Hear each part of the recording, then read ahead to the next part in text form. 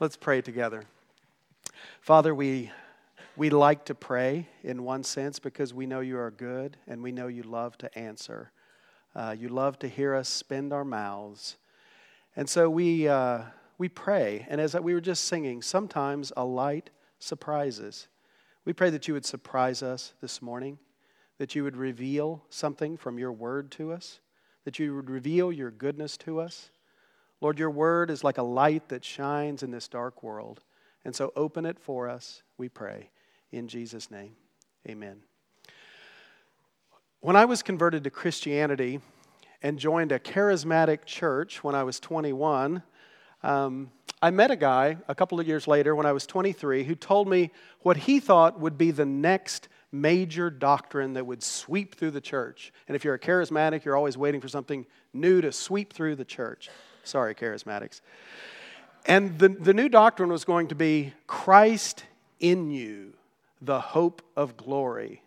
Colossians 1:27. And I remember thinking, yeah, right. That will turn into, since Christ is in me, I am now, in some sense, divine. And it'll be some new age message. And I think for me, that's the genesis of never really pursuing the doctrine of union with Christ. I had found a heavenly Father who loved me. I had communion with the Holy Spirit. And I was thankful to Jesus for his sacrifice in becoming a man, keeping the law perfectly, and dying a substitutionary death in my place. And I knew I was in Christ, but I took that to mean he's my bridegroom, he's my beloved, he's my brother, one with whom I was very close. So I was not surprised to read this recently in a standard systematic theology. This is from Augustus Strong's systematic theology, and he says, the majority of printed systems of doctrine contain no chapter or section on union with Christ. And the majority of Christians much more frequently think of Christ as a Savior outside of them than as a Savior who dwells within. This comparative neglect of the doctrine is doubtless a reaction from the exaggerations of a false mysticism. And we'll talk about what that false mysticism is in a second. Can you guys close those doors back there? Thank you. And so when Ryan asked me last month to preach, this is the doctrine I went for, union with Christ. And so our passage comes from John 14, verses 15 through 20. And I chose this passage because it says, as plain as language can say, that we are in union with Christ. Let me set up the context here. It's during the last week of Jesus' life on earth. He had made his triumphal entry into Jerusalem on a donkey, and he is enjoying a last Passover meal with his disciples. Knowing he came from his Father and was shortly returning to him, he washes the disciples' feet as an example of love for them to follow. He sits back down and tells them that he would be betrayed by one of them. Judas leaves. Can you imagine what the disciples must have been thinking? What is going on? But then he starts saying some really strange things. He says, I'm going to prepare a place for you so we can be together. And you know the place, and you know the way. What? Of course, Thomas says, we don't know either of those things. What does he mean? He's going to prepare a place for us. We know that when we die, we all go to the place of the dead, Sheol. I guess he's going to die and go to Sheol, and I guess he's going to prepare us something down there. And then we know the way. I guess he's saying we're going to die too and be with him. Then Jesus says, I'm the way, the truth, the life. The way? How can a person be a direction? How can a person be the truth or the life? How can another person be your life? He tells them if they've seen him, they've seen the Father. Huh? He tells them, my Father is in me, and I am in him. The Father in me does all the works you see. Can you imagine what they were thinking? Oh, and because I'm going away, you'll do greater works than me. Whatever you ask for in my name, I'll give it to you. My Father and I are going to send the Holy Spirit to you. He will be inside you forever. And so, at the ending of these bewildering thoughts of Jesus, we have our passage, which is a kind of summing up of what he had said before. And he says, if you love me, you will keep my commandments. And I will ask the Father, and he will give you another helper to be with you forever, even the Spirit of truth, whom the world cannot receive, because it neither sees him nor knows him. You know him, for he dwells with you and will be in you. I will not leave you as orphans. I will come to you. Yet a little while, and the world will see me no more, but you will see me. Because I live, you will also live. In that day you will know that I am in my Father, and you in me, and I in you. So from these words of Jesus, we learn at least these things. He wants us to keep his commandments. We need the Holy Spirit to be able to do this. The Holy Spirit lives in us. Jesus lives in us. And it's this last part I want to highlight this morning, where Jesus says in verse 20, you disciples are in me, and I am in you, which I said before is as plain as language can make it, that we are in union with Christ. And so I have a simple 2-point outline. The first point, the validity of the union, it's true. And the second point, the explanation of the union, it's weird. All right? So we proceed with caution. The validity of the union, it's true. Believers are said to be in Christ numerous times in the New Testament. I'm an ex-high school teacher. I taught high school English for 10 years. So classroom. How many times do you think Paul says in Christ or in him in the New Testament? Anybody who wasn't there on Wednesday night, the other night, want to have a go at it? Give us a guess. Oh, he got it from the front of the bulletin. I hate it when that happens. Dan Fisher always reads the front of the bulletin. There's always that guy in the high school class. So, yeah. What was that one about sliced bread? I said one time in a high school class, I said, well, that's as, what do you say this is, what's the phrase, as sliced bread? That's what? I said in class, that's the best thing since sliced bread. Kid said, sliced bread was invented in 1927. And you know what? He was right. I looked it up. So it was only the best thing since 1927. Okay. So, as Dan says, 164 times Paul uses in Christ. I'll just give you two of the most famous ones. Romans 8, verse 1. There is no condemnation to those who are in Christ Jesus. 2 Corinthians 5:17. If any man is in Christ, he is a new creation. One writer said that for Paul, in Christ was like a shorthand for being a Christian. Oh, is that guy a Christian? Yeah, he's in Christ. Maybe we should start talking that way. We sang about being in him in our song of assurance just now. No condemnation now I dread. Jesus and all in him is mine. Alive in him, my living head. And we're going to sing in our closing song, heirs of God, joint heirs with Jesus, long ere time its race begun. To his name eternal praises. Oh, what wonders love has done. One with Jesus, by eternal union, one. Conversely, Christ is said to be in the believer. We are in Christ. He is in us. Romans 8 says this, you, however, are not in the flesh, but in the Spirit, if in fact the Spirit of God dwells in you. Anyone who does not have the Spirit of Christ does not belong to him. But if Christ is in you, although the body is dead because of sin, the Spirit is life because of righteousness. And then we have the strangest one ever, Galatians 2:20. Paul says, I have been crucified with Christ. It is no longer I who live, but Christ who lives in me. And the life I now live in the flesh, I live by faith in the Son of God, who loved me and gave himself for me. Christ, according to Paul, lives his life within us so that we can point to this as the dominating fact of our experience. It's not so much I who lives as it is Christ that lives in me. Okay, now honestly, aren't we feeling a little bit like the disciples? Like, huh?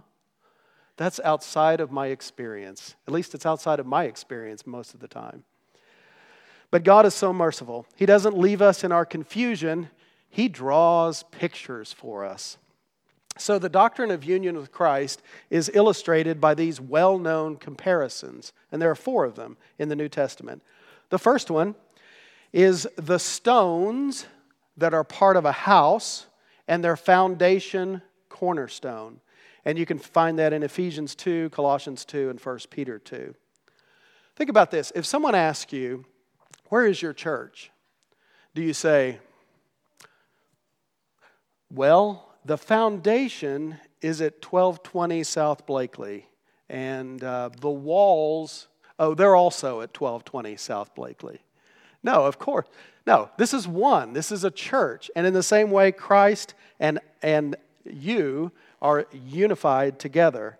The stones are built out of the foundation and are cemented together with it. As a stone rests and clings, as it were, to the foundation, so we rest and cling and press into Christ. Now, because rocks aren't living, Peter calls us living stones, but it's still the same thing. Okay, so we have the stones, part of the walls, and a foundation. We're in union with Christ. The next one is in John 15. We have the vine and the branches. Now, when you're doing a sermon, you do some strange reading. So I am the least scientific person I know, but I read about sap this past week. So let me tell you what I learned about sap. How does sap get from roots to the flowers and the fruit? All right? Do we have any weird sap people out there? Okay. I don't think Dan can answer this one. So, quote, xylem sap flows from the roots of the vine to the branches and leaves. It consists primarily of a watery solution of hormones and minerals. Phloem sap is produced in the vine and adds sugars to the mix. How does it work? How does sap flow? Scientists aren't sure. I love this. When you actually, we live in a strange world, and when you get down to again, I'm the least scientific person I know, so I just love wonderful things. But when you get down to the basics of anything, and you start, it's very, very strange existence is. Okay, so scientists aren't sure, and I appreciate their humility in their work, their humility in admitting that they're not sure. So here's the current explanation for how sap flows. Most plant scientists agree that the cohesion tension theory best explains this process. But multi-force theories that hypothesize several alternative mechanisms have been suggested, including longitudinal cellular and xylem osmotic pressure gradients, axial potential gradients in the vessels, or gel and gas bubble supported interfacial gradients. Union with Christ is a mystery, just like sap flow is a mystery. How He influences us is a mystery, but it's real, just like sap in a vine. Saying it with reverence, Christ is perpetually oozing His influence into His people. It's like a baby connected with the mother in the mother's womb. There's the umbilical cord, and through the umbilical cord, the baby gets all necessary oxygen and nutrition from the mother. That is strange. All right. Because I am strange and goofy and a child of the 70s, I thought of Amy Grant's 1-minute song from 1977 called Grape, Grape, Joy. Anyone? No? Okay, there's one. And I thought since I had kids here, I was going to just read it like a serious poem, but it's not. It's a goof, so I think I'll just sing it, which probably won't work, but we'll try it. Dan, you got the words up there? Okay, here we go. Let's try it. Sing along if you know it, Cindy. I am a small and lonely grape, clutching to the vine, waiting for the day when I'll become my Savior's wine. Oh, wouldn't French cuisine just yearn it? I've eternity to ferment. Knowing me, I'd end up ripple in a cellar of Chablis. Wah, wah, wah, wah, wah, wah, wah. Are you a small and lonely grape clutching to the vine, waiting for the day when you'll become your Savior's wine? Don't give up, hope ye heavy laden. You don't want to be a raisin. There's a great joy in Jesus in the vineyard of the Lord. Da-da-da-da-da, da-da-da-da-da, ra-da-da-da-da-da-da-da. Ah, yeah. I deserve that. Okay, the third comparison is the husband and wife as one flesh. A husband and wife join their bodies together and become one flesh. As it says in 1 Corinthians 6:17 about us and Jesus becoming one, he that is joined to the Lord Jesus is one spirit with him. Referring to Genesis 3, Paul says in Ephesians 5 this, a man shall leave his father and mother and hold fast to his wife, and the two shall become one flesh. This mystery is profound, and I'm saying that it refers to Christ and the church. Let's think about that. God opened Adam's side and took out a rib. From this rib, he made Eve. And Adam said, this woman is bone of my bone and flesh of my flesh. In other words, she was literally made from me and so is one with me. We are Christ's rib. We are being remade from him and we are one with him. I got a rib story. Just to show you how the rib and the body are all one, or the rib influences everything. And we, in a sense, influence Christ. When we hurt, he hurts. My wife teaches at OSU. She teaches business communications now. And most of her classes are in the classroom building. So on Monday, Wednesday, and Friday, I take her to work. And I let her off at, University and the Strip, Washington. And I let her out and we kiss and say sweet nothings to each other, and then, she goes off. And we did that a couple of weeks ago, and as I get about 3 or 4 blocks down the road, a rain shower just comes. And I thought, ooh. No, you're not laughing, are you, Sarah Jane? So I thought, I hope she made it, because I don't know if she did. So anyway, come to find out, she comes home kind of limping, and how was your day? Not good. So she got almost to the student union when it started raining, and then she tried to vault up the stairs, and at the top of the stairs, she kind of did this. There's a lot of people around, and, crash, coffee, books going everywhere. So anyway, she got put together, but for literally 2 weeks, and every day a day, she was fine unless she moved. You ever been like that? She was great until she moved anywhere. It's like, oh. Well, yeah. We are Christ's rib. He sympathizes with us. Last comparison. The head and members of one body. And you find this a couple of places in the New Testament. Christ is the head of the body. We are individual members of the same body. Or as Thomas Carlson likes to call them, body parts. Christ is the head. We are the body parts. Sweet. Then we are connected. We are one in a sense. What the head thinks, the body does. He is in us. When you stub your toe, does the head know about it? Yes. We are in him. How does the soul influence the brain that influenced the body and vice versa? No one really knows. But no one denies that it happens every minute of every day. Hollywood, I like movies. Hollywood loves severed head movies. Anyone know what I'm talking about? Good. Heads that remain alive and functional without a body. That's impossible. To imagine us unattached to Christ or imagining Christ unattached to us is a severed head movie. It's impossible. Okay, so we have 4 comparisons. A foundation and its walls, vine and branches, husband and wife, head and body parts. This union that these 4 metaphors illustrate is a spiritual union, obviously, not a physical one. Christ stays perfectly divine and sinless at the right hand of the Father. I stay on earth with everything I do and think spotted with sin. So we ask the next obvious question. What is spiritual union? And that's the second part of the sermon, which is the explanation of the union. It's weird. You know, it's easy to ask questions. It's much more difficult to answer them, and we're walking into the deep end of the pool now with weights on, so here we go.